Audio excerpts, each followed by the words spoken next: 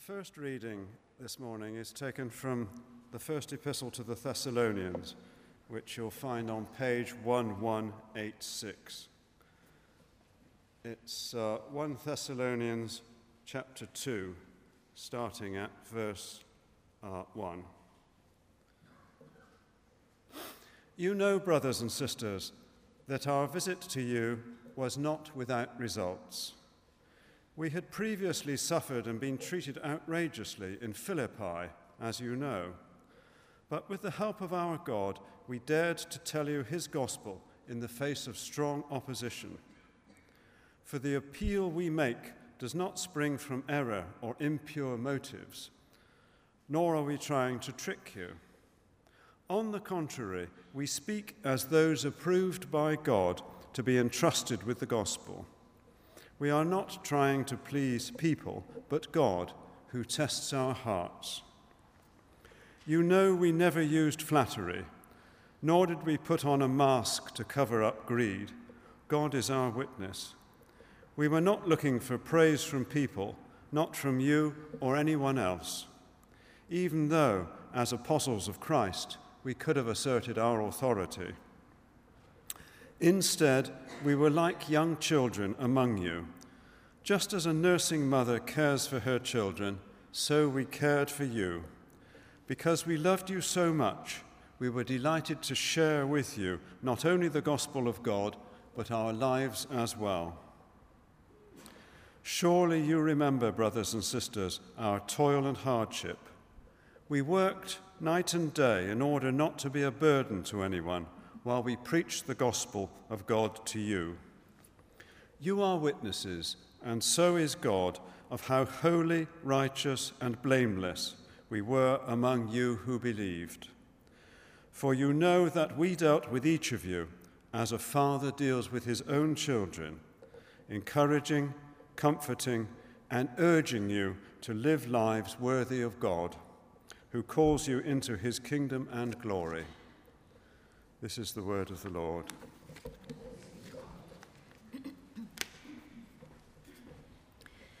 And the second reading is from Matthew chapter 5, verses 13 to 16. It's on page 969 in the New Testament part of the Bible.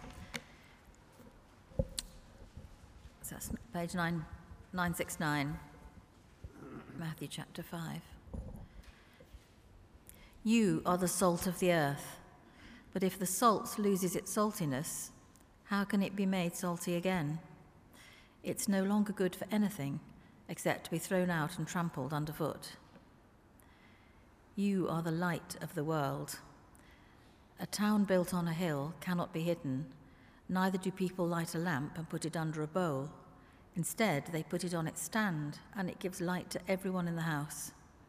In the same way, let your light shine before others, that they may see your good deeds and glorify your Father in heaven. This is the word of the Lord.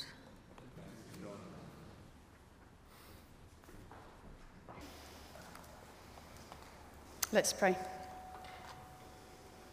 Lord, may the words of my mouth and the thoughts of all our hearts be pleasing to you this morning. Amen. So in our sermon series to start the new year, we're looking for principles of good practice that we can apply to the way we deal with technology and our presence in that sort of digital world, but also to our lives. And it was clear to me as I read the passage for today that the best illustration was really the humble jam donut. Of course. When my children were small, on a shopping day, sometimes for a real treat, I would buy a bag of freshly baked jam donuts.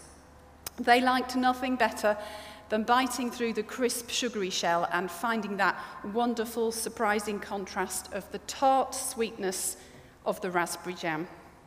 What a glorious mess they would get into, and how they enjoyed discovering the jam. Then one day, by mistake, I bought a bag of custard cream donuts. Well, it was a disaster, you can imagine. The disappointment was immense because the treat that they'd been licking their lips in anticipation of didn't materialise. Now, I'm sure for some, custard cream donuts are very nice, but for my young family, they were a huge letdown. The bag of donuts was not what I had promised it would be, and I can tell you even now, some 20 years later, they still check the label really carefully. Lessons have been learned in my family. In 2015, we saw a long stream of sad cases of celebrity wrongdoing in the news. Repeatedly, high-profile people that we had thought of almost as a national treasure or certainly a fine, upstanding member of society, these people were accused of doing things in private that were unspeakably awful and not at all in line with the kind of people we thought that they were. Like the donuts that so disappointed my young family, they didn't stand up to scrutiny. From a distance, they looked like one thing, but when you examined their centre, you found something altogether different. Over these few weeks, we're exploring together ways in which we communicate with one another in sharing the gospel, not just in words, but in the way we live out our lives. Is the way we present ourselves consistent with what we believe? Would the people with whom you do business be surprised that you're at church today? Does your social media presence reflect your faith? Would your neighbours conclude just by watching you that you must be a Christian? Are your standards the same wherever you are and whoever you're talking to? It's a challenging issue in today's world, but you know it's not a new problem for Christians to wrestle with. Today's readings ask us to think about the question of integrity. C.S. Lewis said that integrity is doing the right thing even if no one is watching. It's a good definition. Others suggest to have integrity means living in such a way that if someone spoke badly of you, no one would believe it. I wonder how you would define integrity. In our reading today, St. Paul writes to Thessaloniki, to the church he established there around in AD 49. Today, of course, it's the second most important city in Greece, but even then, it was a strategic place on the main trade route from Rome to the east. It had a good, natural harbour. It was an important place. So what was Paul doing there, you might ask? Well, it is actually a very exciting story, and to get a really good grasp of what's going on, you need to read it alongside the book of Acts, because you get a lot more detail there and it makes more sense. So the book of Acts tells us that on Paul's second missionary journey, he, along with his friends Silas, Timothy, and Luke, went on a very successful mission trip to Philippi. The gospel was preached, and many people became Christians. In fact, so much so that Paul's preaching caused quite a stir, and in spite of being a Roman citizen, which gave him rights and certain protection, he was publicly stripped, beaten, and humiliated. It was a deeply unpleasant experience which he endured for the sake of the gospel. Not everyone liked him upsetting the status quo with talk of the Messiah and a new religion. But Paul preached boldly because he had complete confidence in Jesus. So, leaving Luke behind in Philippi, Paul, Silas, and Timothy moved on to Thessalonica, where Paul preached on 3 successive Sabbaths, we're told. He went to where the faithful gathered, and using texts from the Old Testament, he preached the gospel. He went to where the people were, and introduced them to Jesus in a language they understood. That's what missionaries do, I suppose. He proclaimed Jesus as Messiah, and Jews were converted. He told of his experience, and Gentiles found faith. He lived in an open and transparent way, and other people found his faith irresistible. A new church was established. But once again, opposition arose. In fact, there was a public riot, and legal charges were brought against the missionaries, and they fled the city under cover of darkness. It's a very exciting tale. Jason, the person that they'd been staying with, was dragged before the courts and accused of harboring troublemakers. So Paul and Silas went down to Athens, away from Thessalonica, but Paul sent Timothy back to see how things were doing, and he met up with him later to receive a report. That's what made him write this letter to the Thessalonian church. In what we would today term a comprehensive smear campaign, Paul's critics wanted to undermine and discredit him. They accused him of running away because he was a charlatan. They accused him of preaching not because he cared about his followers, but because he was in it just for self-centered gain. It really would make a very modern scandal. Accusations of Paul's ministry really being about sexual immorality, money, prestige, and power. Paul is as open in his own defense as he was in his ministry. In this letter, he appeals to the Thessalonians to judge him on the basis of what they've seen him doing. He has nothing to hide. I wonder if we would have the courage to do the same. If unprincipled people made accusations against you, would there be any evidence to support their stories? How transparent is your life of faith? In spite of the unpleasant experience that Paul had had in Philippi, God gave him the courage to continue preaching the gospel in Thessalonica, and he appeals to his brothers and sisters in Christ to judge him on the basis of the life he led whilst he was with them. Paul asks them to judge not simply on the basis of words, but also on the way he lived amongst them whilst in Thessalonica, because in living amongst them, he's come to love them. He compares his love for them as the love of a parent. First of all, the love of a mother, and then also the love of a father. If you watch a mother playing with her children, she will often bob down to the level of her children and speak in a language that they share. Now, I have several friends who work high up in medicine or banking and law. They have really important, high-powered jobs. But when they're at home with their children, they're gentle and caring, concerned to meet their children and deal with them on their level. They share their lives with their children in an intimate way. Equally, he says, a father's love offers example and instruction.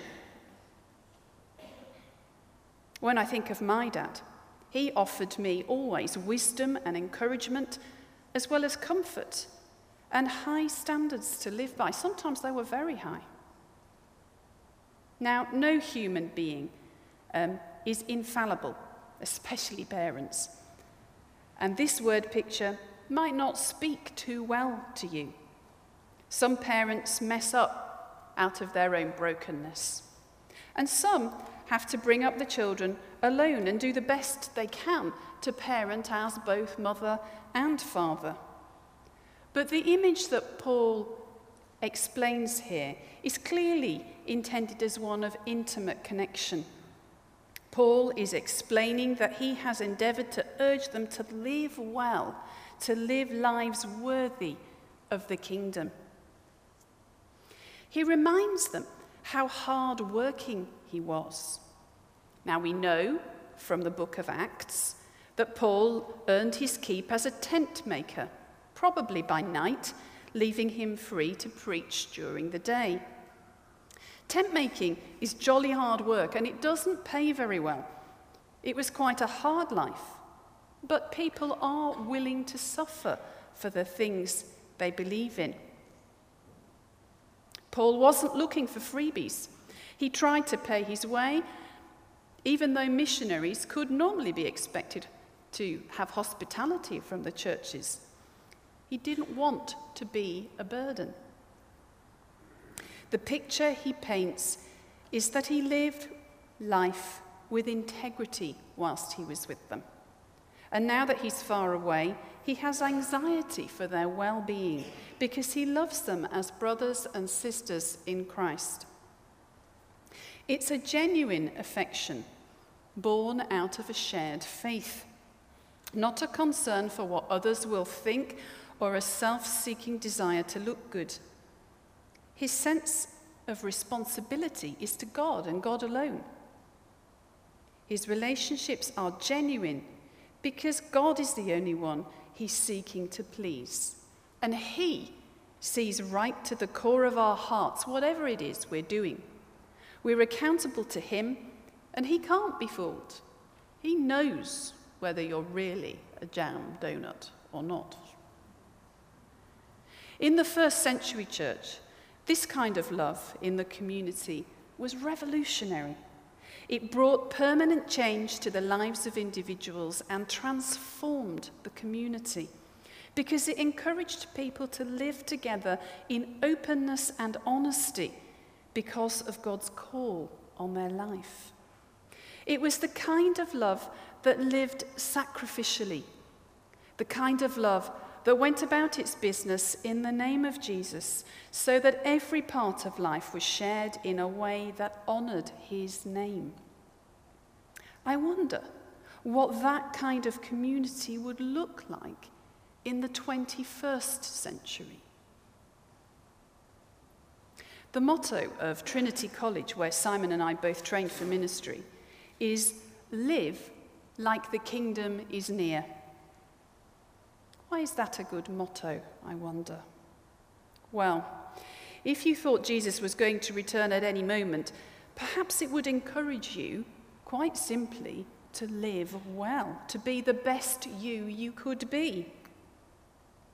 To live life in a way that pleases him today, that perhaps shares God's love with someone else today. Some people put off making improvements to the way they live because it's too much effort. Perhaps it's just easier to live in a self-centered way. Perhaps kingdom living requires adjustments to the way we make decisions. Perhaps it would require us to put others first, to live life in a way that reveals God's love for us in our dealings with one another. Do we here at St. Swithin's live like the kingdom is near? Do the people we live amongst, our neighbours, colleagues and friends, do they know we're people of faith simply because of the way we live? St. Francis of Assisi is often quoted as having said, "Preach the gospel always. If necessary, use words." Preach the gospel always. If necessary, use words. I love the challenge in the understatement. It doesn't matter what your daily routine contains. You could be a powerful business person, or you might be unemployed and feel without much power at all. You could spend your life designing cutting-edge technology like Matt and Alex, or you might struggle with the can opener in your kitchen. You might talk to dozens of people every day, or you might find that your life doesn't lead you to talk to many people from one end of the week to the next. You might be the kind of person whose life requires, for you to carry a smartphone. You might answer emails, send texts, comment on Twitter and Facebook. Or you might not. The question for Paul, for St. Francis, and for us is, does the way we do, whatever we do, tell of Christ's love for us? Some years ago, I used to live in Margate, and they're very, very proud of their seaside traditions there. Margate Rock is a sugary treat that is probably terrible for you, certainly not good for your teeth in so many ways. But do you know it has integrity? Wherever you break it, you will find the word Margate running through its core. It's very clever. You can watch it being made. But it contains a challenge for us. If someone was to scratch our surface, what would they find underneath? What word runs through your heart? If we are what we say we are, as Christians, Jesus should be the name that inspires our every word and our every deed. He should be in our hearts with every text or email we send, every vine we view, every tweet we post, every person we meet. Our faith should not be in a box that we get out on a Sunday morning like a nice hat for a wedding or a smart pair of shoes. It should run through the very core of our life. It could, if we allow it, change who we are, how we speak, how we behave. It should affect every part of our existence.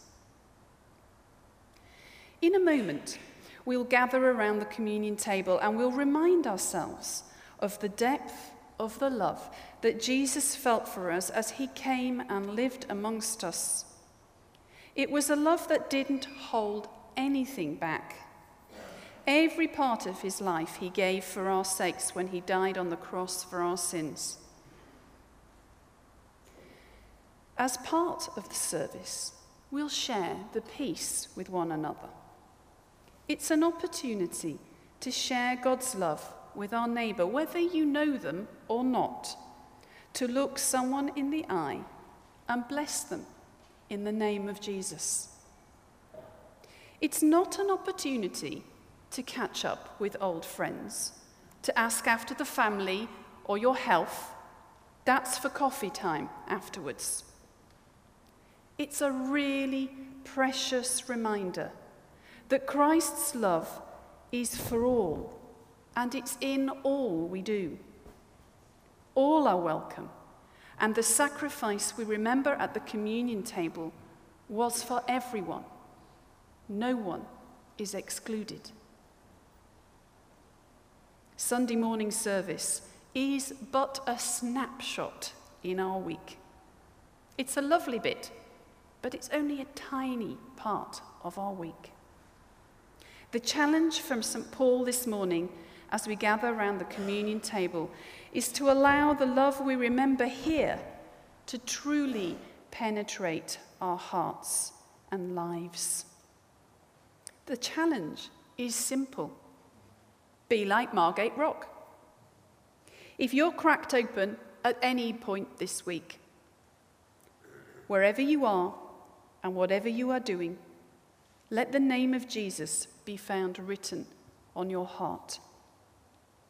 As a community, whether we're gathered to worship or dispersed across the city, getting on with the rest of our busy lives, may we be known as people of integrity, people of the cross, because we do truly live like the kingdom is near. Amen.